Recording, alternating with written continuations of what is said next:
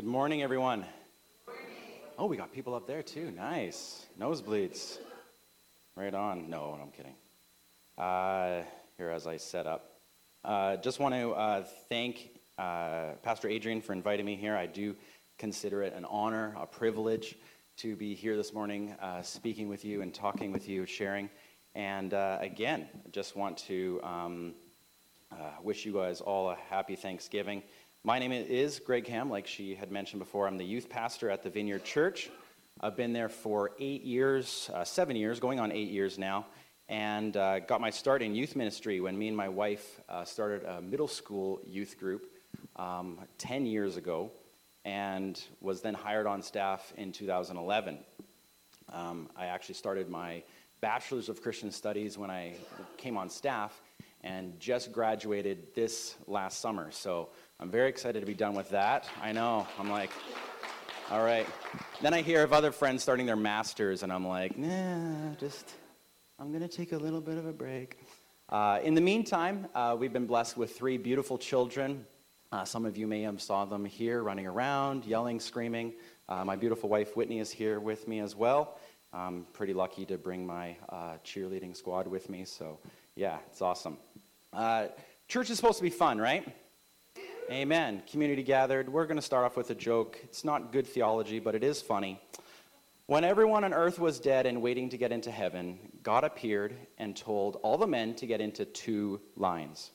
One where the men were the heads of the household, and the second where the men were dominated by their wives. I want all the women to go report to St. Peter, the Lord said. So soon all the women were gone, and it was just the men. The line where the men were dominated by their wives was hundreds of miles long. And the line where the men were truly heads of the household, there was one man. God spoke to the long line. I told you and created you to be the heads of the household, to lead your family. I taught you what to do, and you didn't obey. You should have learned from this man. Then God turned to the one single man. How did you manage to be the only one in this line? The man answered, my wife told me to stand here. A scientific study was conducted recently and found that women that added a few extra pounds lived longer than their men who mentioned it. It's a thinker. You got to think about that one, but it's truth, right? It's right. All right. We're having fun. What kind of things are we thankful for today? It's Thanksgiving. We've been thanking God, praising Him. What kind of things are you thankful for this morning? Me? Okay, all right. I won't count that.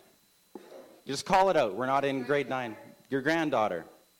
Health, family, yes. Yes, amen. Healthcare, that's right. That's safety, Canada, our country, that's right. What else? Anything else? Freedom to worship, amen. There's so many things. Here I'm thinking like practical stuff, my house, my car, good food, and all that. We live lives that are so blessed. Studies have shown that being thankful improves our physical, emotional health. Holding on to feelings of thankfulness boosts our immune system. And keep going there. The habit of keeping a weekly gratitude journal can increase our alertness, enthusiasm, energy, and improve our sleep, if you can believe that. And of course, I'm thinking to myself, man, I need to be more thankful. I got 3 kids, and they're running me ragged, and yes, I could be that. Yet with all the amazing benefits of being thankful, it's not natural, right? It's not our natural response. It's difficult to be thankful in all things. Gratitude doesn't come, easy. It's easier to complain. It's easier to see what we don't have sometimes. It's easier to see what our neighbor has and say, man, I don't have that, right? Example, my 4-year-old, he's getting to that age where he is pushing boundaries. He knows what to do and what not to do, and he repeatedly tries to find out where the line is. And of course, he's trying by trial and error over and over again. And it's hard to be thankful. God, I thank you for my son. He is such a blessing and such a, it's difficult. It could be that, you feel like you're not a good enough friend, or you're not a husband or father like that other person. Maybe at work, you can't get the projects done fast enough. You're not in the physical shape you want to be. So again, ungratefulness, unthankfulness comes up in your heart. The lists go on. And yet, there's society, right? Society is pushing ungratefulness, dissatisfaction with our consumer-driven economy, right? We never have the good enough thing. We never are ahead of the curve. It's old news as soon as you walk out of the store, and you can never be, the best. There's always something better. There's always someone better. So we're going to be talking about thankfulness. Surprise, surprise, I know. But I want to discuss one little facet of it in terms of God's faithfulness, and that is that God's faithfulness to who he is should equal thankfulness in our hearts. So another way of saying it would be God's faithfulness to us should result in thankfulness in our hearts. God's faithfulness to us should result in thankfulness in our hearts, not just for what he does, but for who he is. Okay, so an example, and I'm sure they're talking about it downstairs, is in Luke 17. So if you want to get your Bibles out, Luke 17, the story of the 10 lepers. For those of you that don't know the story, 10 lepers are yelling at Jesus. They're outside of town. Jesus is on his way to Jerusalem. They're yelling at him, "Lord, have mercy. Lord, have mercy." They're just screaming, and Jesus finally goes over to them, and they want to get healed, right? And so Jesus just says, well, go show yourselves to the priest. They leave, and as they're walking to the temple, their skin clears. Their wounds just fall off. Their skin completely clears up. And as a result of this miracle, tragically, only one comes back. Only one is thankful. Thankfulness rises up in his heart, and he responds back, comes back to Jesus in response. And we see that Jesus is like, he's not surprised. He's surprised, but he's more like just indignant. Like, really? Seriously? I thought I healed 10 of you, right? Like, all 10 of you were healed, but only one of you came back? God's love and character was shown in this. God's essence basically was shown in this intervention. And I want to encourage us this morning that God's faithfulness to us is not just for what he does, but because of who he is. So, in verse 13, we're going to just go through this a little bit here. We read that the 10 men were crying out to Jesus, "Master, have mercy! Master, have pity on us! Jesus! Jesus!" over and over and over again. Sometimes when I'm reading the Bible, just a little side note, I have to remind myself that it's the Coles Note version, like it's a super condensed version of the story. Like in John 21:25, it tells us that Jesus did so much that the world could not contain what was all said and done. So again, we have a super condensed version of this story, and the cries of anguish, the cries of desperation would have been quite the sound. To have been with Jesus, imagine being with Jesus, walking along the road towards Jerusalem, and they're just crying out to him. It's faint, and then it gets louder and louder and louder and louder. It's verse 11. Jesus is hearing this shouting, this crying. Do we cry out to Jesus like that? It's a question for us this morning. Do we cry out to God like that? Or do we pray once and then expect an answer like the next day? It's not 9 o'clock yet. Like, come on, Jesus, hurry up. I've probably done that more than I want to admit, where I've prayed for 5 minutes and expected a response. Are we consistent in our prayers? Are we persistent in our prayers? Just like the woman who came to the unjust judge repeatedly over and over again, do we cry out? Do we pursue God in what he's put on our hearts? So verse 14, he responds, because that's who Jesus is, right? He responds. He goes over to them, looks, and just tells them to go. Go show themselves to the priest. And here again, we just see Jesus doing what he does because that's who he is. It's who God is. It's one of the names of God, actually. Yahweh Rapha, the Lord who heals. And I'm sure many of you guys know some of the names of God, many of the names of God. Yahweh Rapha is just one. We find that in Exodus 15:26, the Lord who heals. But there are other names like Elohim, God, Creator, strong, mighty. We see that in Genesis 17:7. El Shaddai, God Almighty, Genesis 49:24. Yahweh Jireh, the Lord will provide. Elohim, everlasting God, that's in Psalm 90.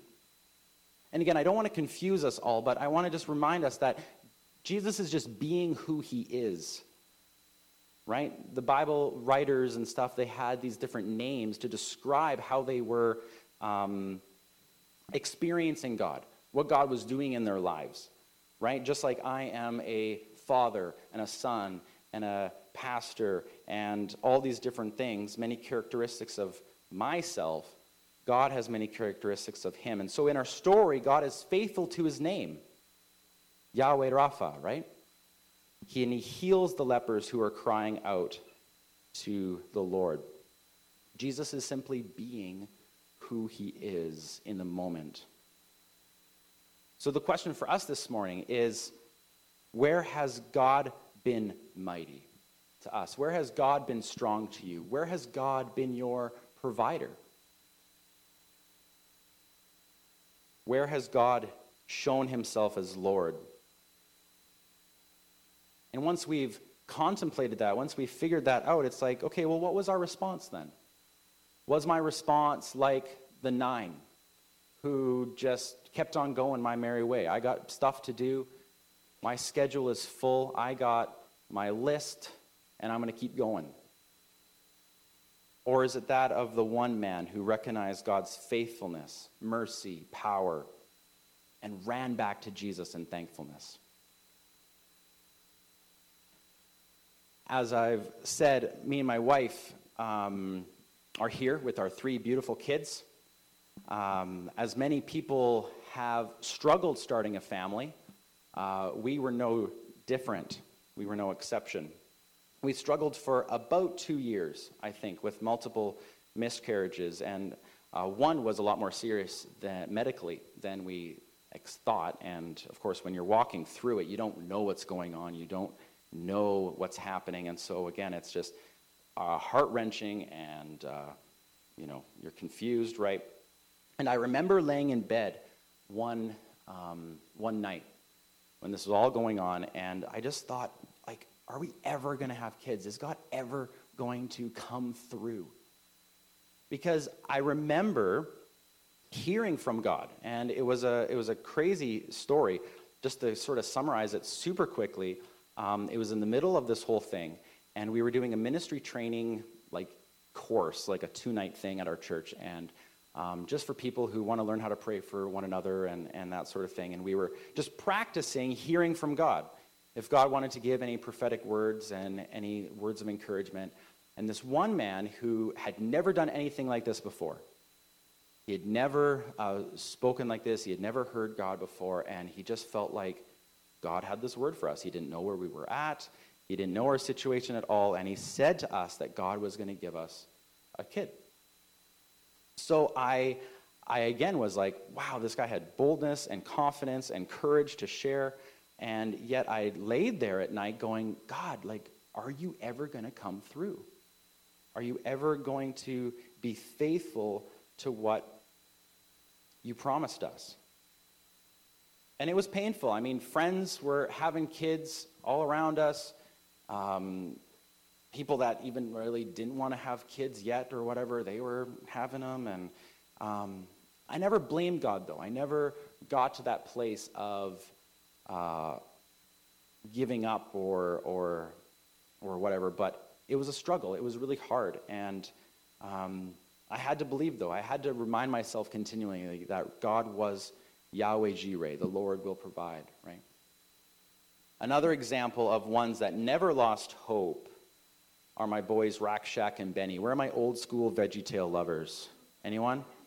Balcony? There's one. I see you. Yeah, right on. Oh, man, these are my guys. Shadrach, Meshach, and Abednego, for those that aren't into the chocolate bunny. Anyway, you'll get that. Anyway. These guys are my guys. This is such an encouraging story of thankfulness in the midst of life-threatening trial. King Nebuchadnezzar, let's turn to Daniel 3. If you want to open your Bibles, you can follow along. It'll be up on the screen, and we will be reading the Bible. I think that's cool. Is that cool? Read the word. King Nebuchadnezzar builds this 90-foot-tall statue, commands everyone to bow down, and we're going to pick it up in verse 5.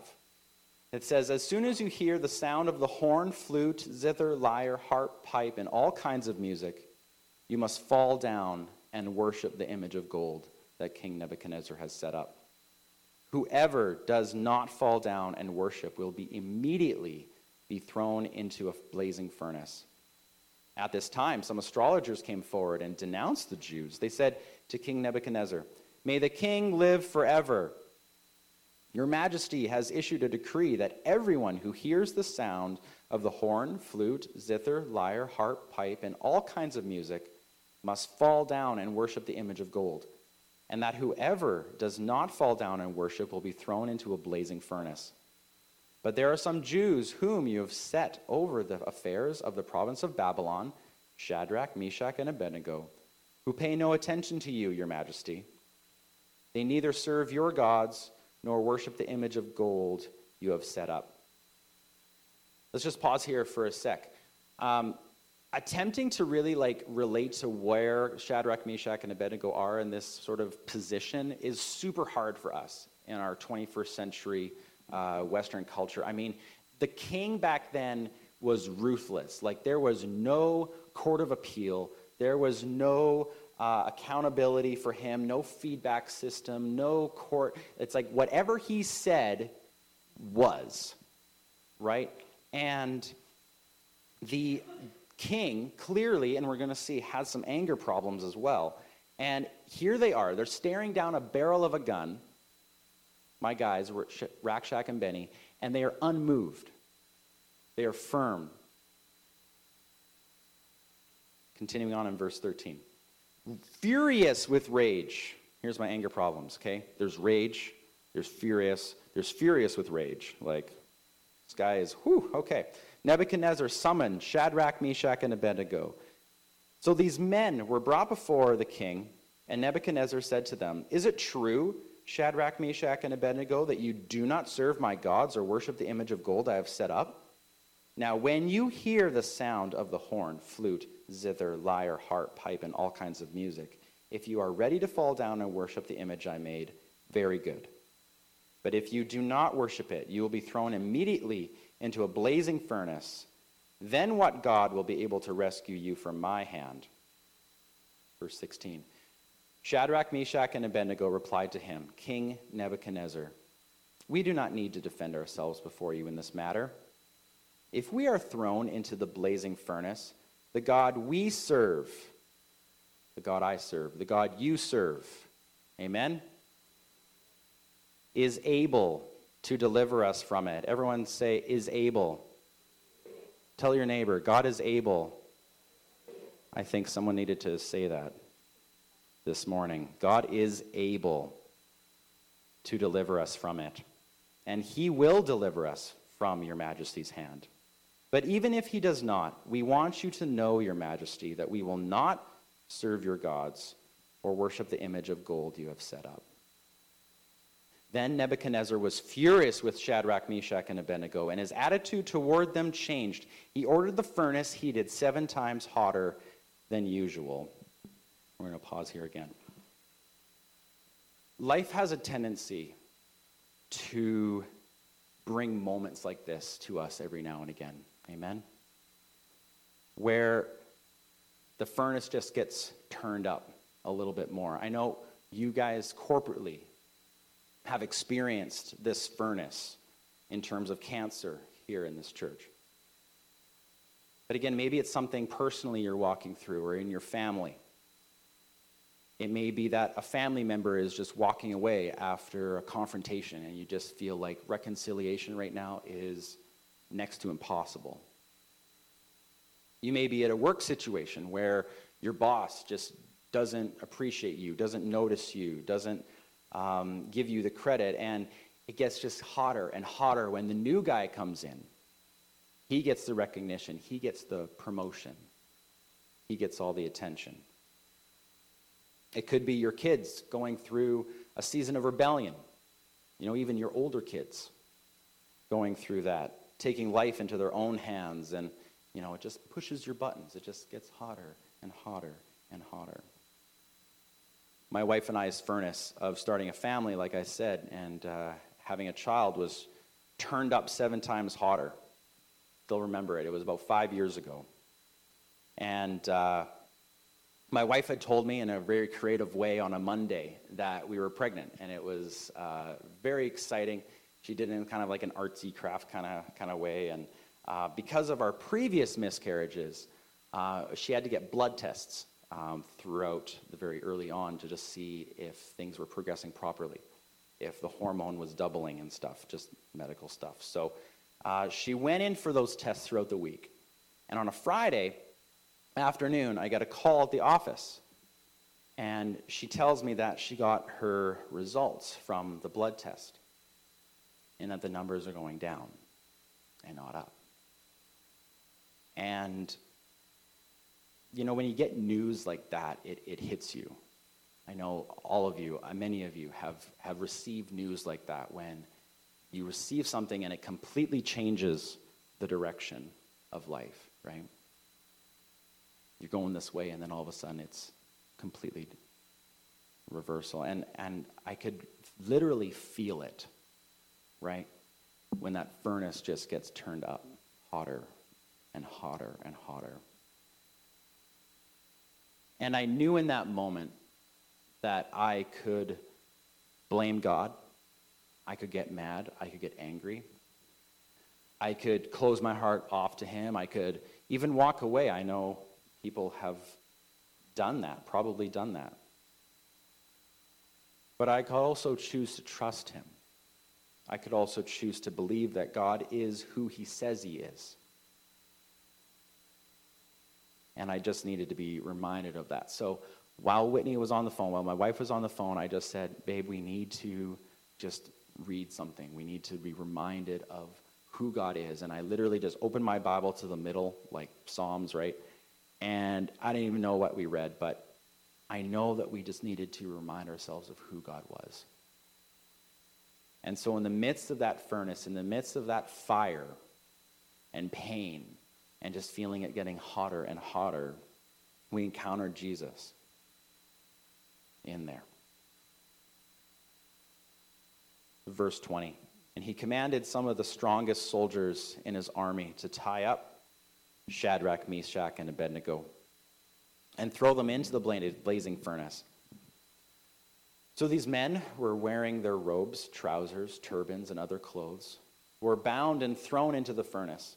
And the king's command was so urgent, and the furnace so hot, that the flames of the fire killed the soldiers who took up Shadrach, Meshach, and Abednego.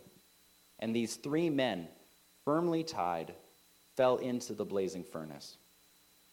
Then King Nebuchadnezzar leapt to his feet in amazement and asked his advisors, weren't there 3 men that we tied up and threw into the fire? They replied, certainly, your majesty.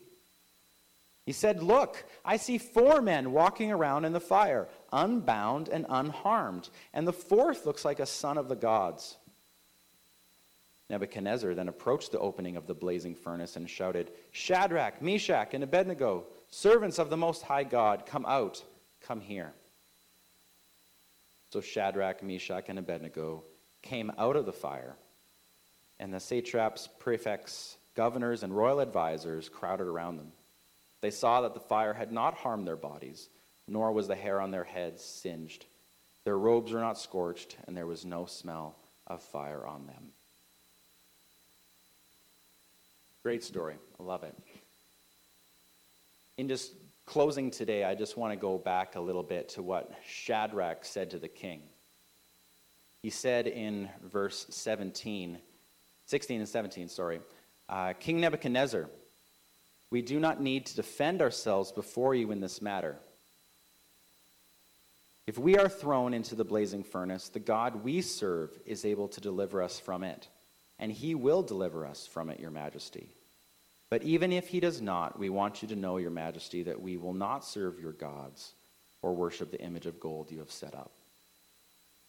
But even if he doesn't, is that something that you have said audibly in your heart? But even if he doesn't, I will still be faithful. Right? Even if he doesn't come through, even if he doesn't do what I want him to do, even if he doesn't, I'll still follow him. Lord, even if you don't do what I'm asking you to do right now, I will still worship you. I'll still be committed to your church. I will still be faithful. Even if you don't, Lord, I will still be thankful. I will still thank my God because you are faithful. You are good. You are loving. You are kind.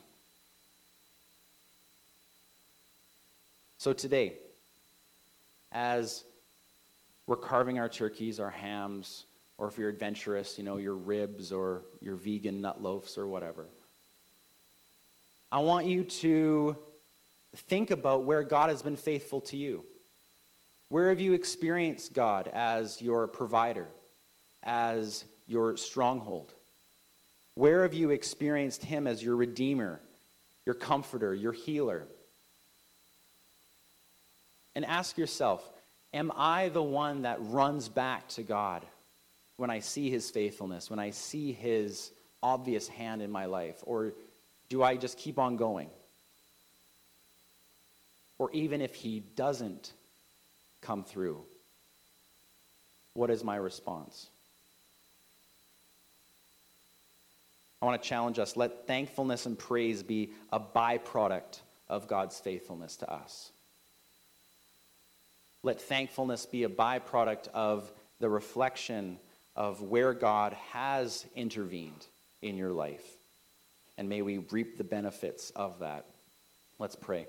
Heavenly Father, I just, again, want to thank you for your bride.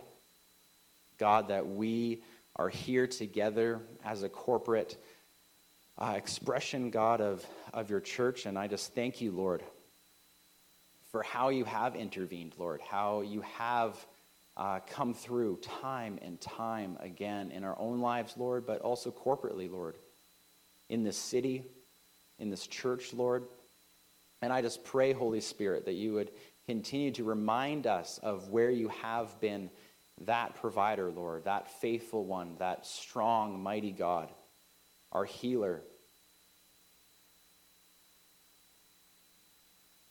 Lord, I pray that as we gather with friends and family and whatever we're doing, Lord, I pray that we would be reminded of your ability to intervene, God, that you are able. Lord, but even if you don't, God, we will still be faithful to you, God. We will still be committed. We will still love you, Jesus. We will still follow you, no matter what. We love you, Jesus. We love you, Jesus. And everyone said, amen. Amen. Thank you so much, guys. Let's worship him.